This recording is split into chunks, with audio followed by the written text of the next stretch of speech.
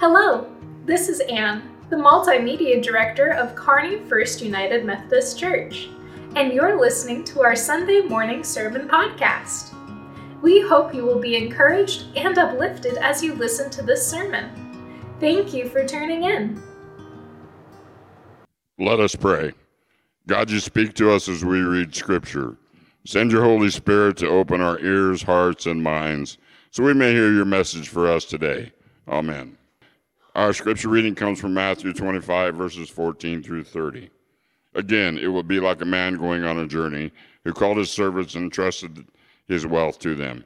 To one he gave 5 bags of gold, to another 2 bags of gold, and to another 1 bag, each according to his ability. Then he went on his journey. The man who received 5 bags of gold went out at once and put his money to work and gained 5 more bags. So also the one with 2 bags of gold gained 2 more. But the man who had received 1 bag went off, dug a hole in the ground, and hid the master's money. After a long time, the master of the servants returned and settled accounts with them. The man who had received 5 bags of gold brought the other 5. Master, he said, you entrusted me with 5 bags of gold. See, I have gained 5 more. His master replied, well done, good and faithful servant. You have been faithful with a few things. I will put you in charge of many things. Come and share your master's happiness. The man with 2 bags of gold also came. Master, he said, you entrusted me with 2 bags of gold. See, I've gained 2 more. His master replied, well done, good and faithful servant. You have been faithful with a few things. I will put you in charge of many things. Come and share your master's happiness. Then the man who received 1 bag of gold came. Master, he said, I knew that you are a hard man, harvesting where you have not sown and gathering where you have not scattered seed. So I was afraid and went out and hid your gold in the ground. See, here is what belongs to you. His master replied, you wicked and lazy servant. So you knew that I harvest where I have not sown and gather where I have not scattered seed. Well then, you should have put my money in the deposit with the bankers so that I returned, I could have received it back with interest. So take the bag of gold from him and give it to the one who has 10 bags. For whoever has will be given more, and they will have an abundance. Whoever does not have, even what they have will be taken from them. And throw that worthless servant outside into the darkness, where there will be weeping and gnashing of teeth. This is the word of God for the people of God. Thanks be to God. Thanks, Nate. So we have a different sort of thing today. This is a transitional week between where we've been in our journey of who are we as Kearney First United Methodist Church to this coming Wednesday is Ash Wednesday, and the beginning of the season of Lent. We'll begin with worship at 6:30 p.m. Here on Wednesday, and then Lent will go through a journey of what does it mean to pray, or how do we pray? If you'd like to do some scripture reading during Lent, I invite and challenge you to read the Gospel of Luke in Lent. And our readings for Sundays will be drawn from Luke. Then there are also a couple of different groups that Sung Lee and I are leading that are different to explore prayer in some different ways. So this is a transition week, seeking to hold together and build forward. And it came to be that it's also a different sort of preaching week because I was sitting in some meetings and some conversations, and this passage came up, and then Gene Tillotson started having ideas about it and wanted to talk to me about those ideas. And I said, well, Gene, I really like these ideas. I like what God's doing in your heart and life. So why don't you come and share with the congregation about these? We can do some dialogue, so to speak. So today, at least, he'll start and I'll finish. But this is Gene Tillotson, and he'll tell you more about himself. But let's pray. Holy Spirit, breathe in us. Breathe in Gene, breathe in us gathered, breathe in me, that as we ponder together Jesus' parable and the life of his witness, that we may be drawn closer to you and transformed by your grace. Through Jesus we pray. Amen. Thanks, Gene. Yeah, if you didn't pick up on what he just said, if you don't want to be up here, don't share your thoughts with Matt. Didn't you all hear that? So anyway, I'm going to tell a first part of this story, and then I'm going to come back at the end, so you have to stay awake for the first part. When I was in grade school, how many people was in a very small school? I know some people back there. So we had to leave the building to go to another building for choir all the way through grade school. Then 7th and 8th grade came. It wasn't just a smaller group. It was 7th and 8th grade together. I could blend in. So when they did choir, I sat back there and I knew the words, but I didn't sing a single note, okay? Then anybody had the little recorder? Anybody remember that? I didn't play a single note. I got A's. So I'm going to bring that talent of singing and playing a recorder up later in the story.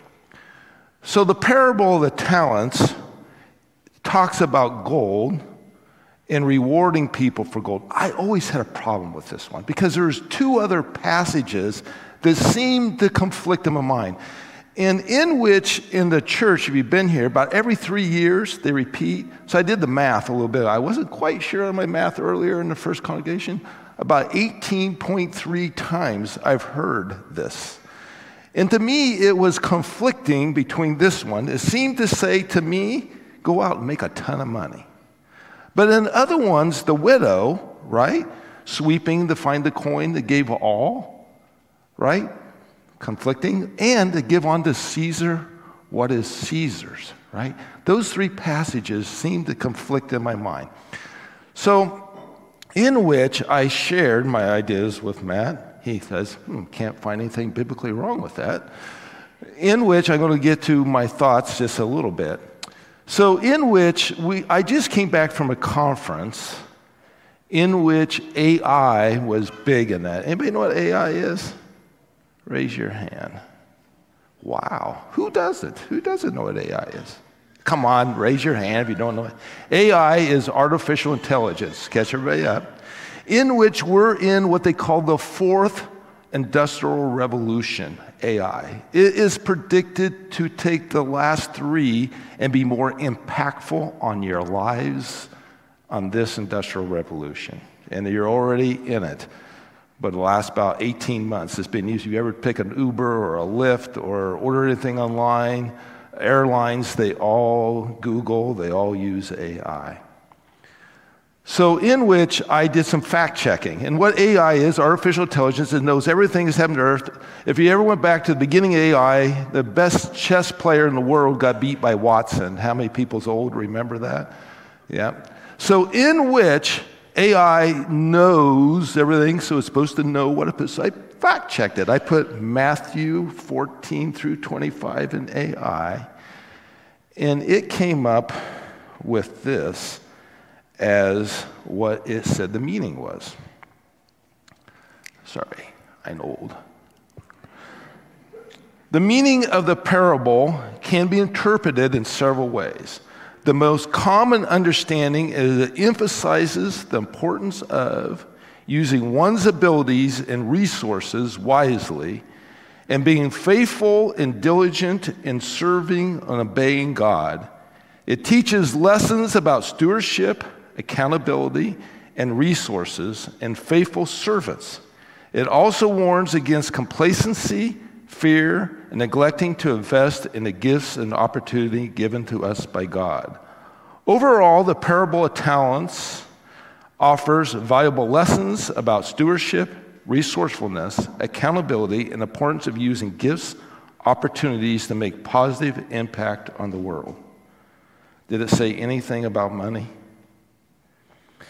So this is what I shared with Matt. I says, I don't think that parable has anything to do with Matt. Matter of fact, if you've been here a few Sundays or a few years and follow, we end up talking about Jesus born, right, around Christmas time. We talk about his death, his resurrection, and potentially coming back at some time. This parable of talents really is that.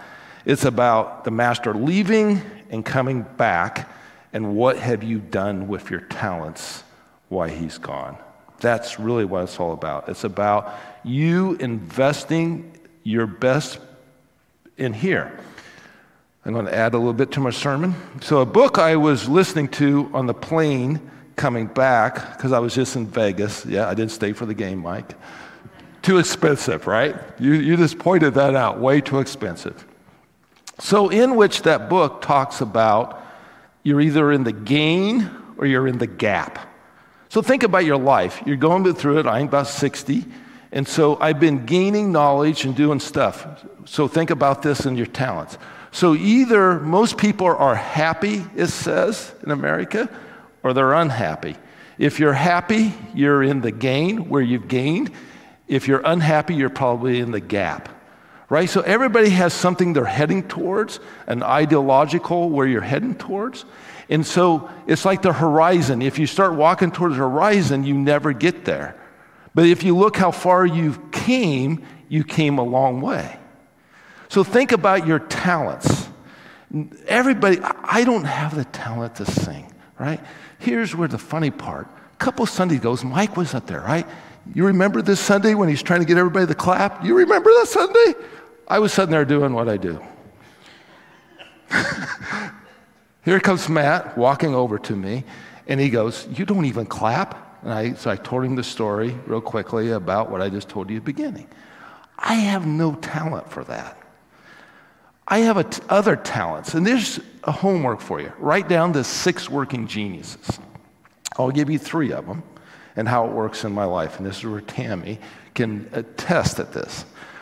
I don't have the genius of what's called wonder. So it happens in my business quite normally. Something breaks, and I don't have to wonder if it's wrong. So then I start inventing how to fix it. Then I decide if what I invented is correct. And then I give the business plan to everybody else and says, go make it happen. And they get frustrated with me because I don't help make it happen. But that's not my talent, right? I don't have the talent to sing. I don't have the talent to play an instrument, but I have other talents. So every one of you have talents that fits into those 6 working geniuses. The 3 I didn't give you got to look up. In which I do not have those talents, and one of them usually is tenacity, finishing. I don't have that talent either, right? So in which it doesn't mean if we all showed up here and gave money, right? And we didn't help with Sunday school, we didn't help prepare, Wednesday night meal, we didn't do those things, we didn't go up here and play, we didn't do those things, would this be a good church to come to? I need an answer. No. So it takes all sorts of kind of talents to make it. If I read one time, if we all were the same, it would be a boring world, right? So in which I view money, talents as this. We are giving something to cherish, right? It might be money, it might be singing, it might be helping other people out, it might be meeting at the door, it could be a lot of things. But whatever you're giving that talent, what are you doing with it? Are you taking it from 5 bags to 10, 2, or are you hiding it and not sharing it? That to me is really what this is about in here. And so if we apply our talents, maybe by 3 years from now or next year, we could have more people out here, right? It is about taking our talents and doing what God wants us to do with them. Thanks, Gene. So one of the fun things about this is when he changes his talk from the first service to the second service. But I guess it seemed like Mike was goading me to put this on. I hope it's like a extra. There we go. It better be that size. I haven't worn a football jersey since I was 18, and I suppose that there's something to be said for this jersey as opposed to that jersey as opposed to that jersey. And it doesn't work well with the sense of teams. When you have a jersey you want on the sporting field, you want everybody to match up and so that you know who's us and who's them. But here at least we have like all different ages and ranges. You gave me the old one, and I don't know whose number this is, but it might work to think about church as a community of folks that happen to have some unifying characteristics. They're all apparently like the white, yellow, white, red thing, but they're also distinct and different. Maybe even different ages. But when we think about being church together, we've settled that we are a people who are seeking to love God, love our neighbor, and grow as disciples of Jesus who help other people grow as disciples of Jesus. And how do we do that but by being a people shaped by our practices through which the Holy Spirit works, that we seek to listen to God, talk to God, partner with God in acts of kindness, grow with generous hearts like God who gives the fullness of God's self, and live as Christ's witnesses. But we're not all wearing the same jersey, which means I think that we can't all be exactly and precisely the same. We can't be cookie cutters in church. We're not seeking to be a church in which everyone thinks or acts or does or believes exactly the same way, but instead that we recognize the different gifts that God has given us, the different experiences through which and lenses through which we see and experience faith. And in these things, we come together with marks that unify us. It's that identity and the practices we talked about, and a sense of values. So we've talked, and you should have a big sheet that covers all the values, which I held off on giving to you until today because I wanted to get through as a discovery season for the last 4 weeks. But now you have these to take and ponder that we are a people marked by holiness, by caring, by graciousness, and by equipping, because we see God doing that in our lives. Now, as we think then about how this relates to Gene, it should be fairly clear. The parable of talents says there are things that are important. And at the very end, he ignored this part, which I would have too. But Jesus makes it sound like at the end of this parable story, you do well, you double your money, which apparently is pretty hard usually to think about, then that's great, and Jesus is happy, the master is happy, but just take care of it well and don't grow it. And suddenly, which seemed like a faithful thing, suddenly the response is, oh, you lazy, no good for nothing, go out to a place of awfulness. And we hear that and we think, oh, so this Christian life is about how much we do. But I think instead what Jesus is doing is what every first century rabbi would have done, and every teacher of middle school or high school would have done. Sometimes use exaggeration and hyperbole to try and say, hey, disciples, this is really important. And it's not the matter of making money, as Gene said, but instead of living in such a way that we are oriented toward love of God and receiving that God loves us. This is the important thing. So perhaps we can ponder that and hold together these images with the poem by Mary Oliver called The Summer Day. Who made the world? Our answer would be God, who created all things, those seen and those unseen. Who made the swan and the black bear? Who made the grasshopper? This grasshopper, I mean. The one who has flung herself out of the grass. The one who is eating sugar out of my hand. Who is moving her jaws back and forth instead of up and down. Who is gazing around with her enormous and complicated eyes. Now, she lifts her pale forearms and thoroughly washes her face. Now, she snaps her wings open and floats away. I don't know exactly what prayer is. I do know how to pay attention, how to fall down into the grass and how to kneel down in the grass, how to be idle and blessed, how to stroll through the fields, which is what I've been doing all day. Tell me, what else should I have done? Doesn't everything die at last and too soon? Tell me, what is it you plan to do with your one wild, precious life? I think Jesus tells this parable as a way of asking Mary Oliver's question, tells this parable in the context of preparing the disciples to be without him, which is our lives in a certain way. We don't get Jesus walking physically with us.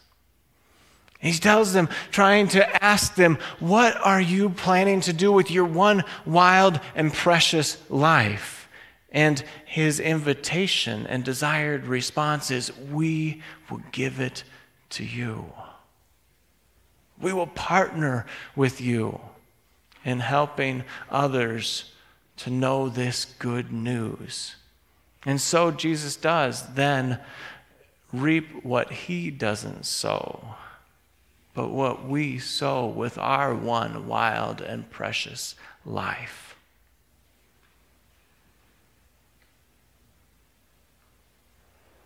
And then it's as though when Gene says, well, yeah, I'll talk, it's a way of him answering Jesus, who says, what will you do with your one wild and precious life? Well, I'll seek to share what I've known. He leads in a number of ministries in the church, administrative and with children's ministries, and he seeks to do this, not to make him uncomfortable, but because he's been given some gifts that are useful, and he's seeking to say, yes, I'll use my wild and precious life for you. We see this in each of you in different ways. In the car mechanic that's faithfully working and trustworthy and known for being trustworthy and caring for others. The one who will show up and help you on one of your worst rock bottom days. That serves in ministry quietly and without fanfare. We see this in the parent or the grandparent who does the afternoon taxi driving of kids from this activity to that activity to this activity, while still seeking to form and foster loving relationships with kids and friends and partners, and happens to lead games or bring snacks or do help with the Valentine's dinner. We see ways in which we each can answer to Jesus, what are you doing with your one wild and precious life? I'm seeking to give it to you, Jesus. And so we don't want us to be, as church, all folks wearing one single jersey that's identical. And that makes us unique. We don't think that what it means to be church is that we're identical, but instead that we have the same heart seeking to respond to Jesus, who asked, what will we each do with our one wild and precious life? And our response is, we want to give it to you, and we want to do it together.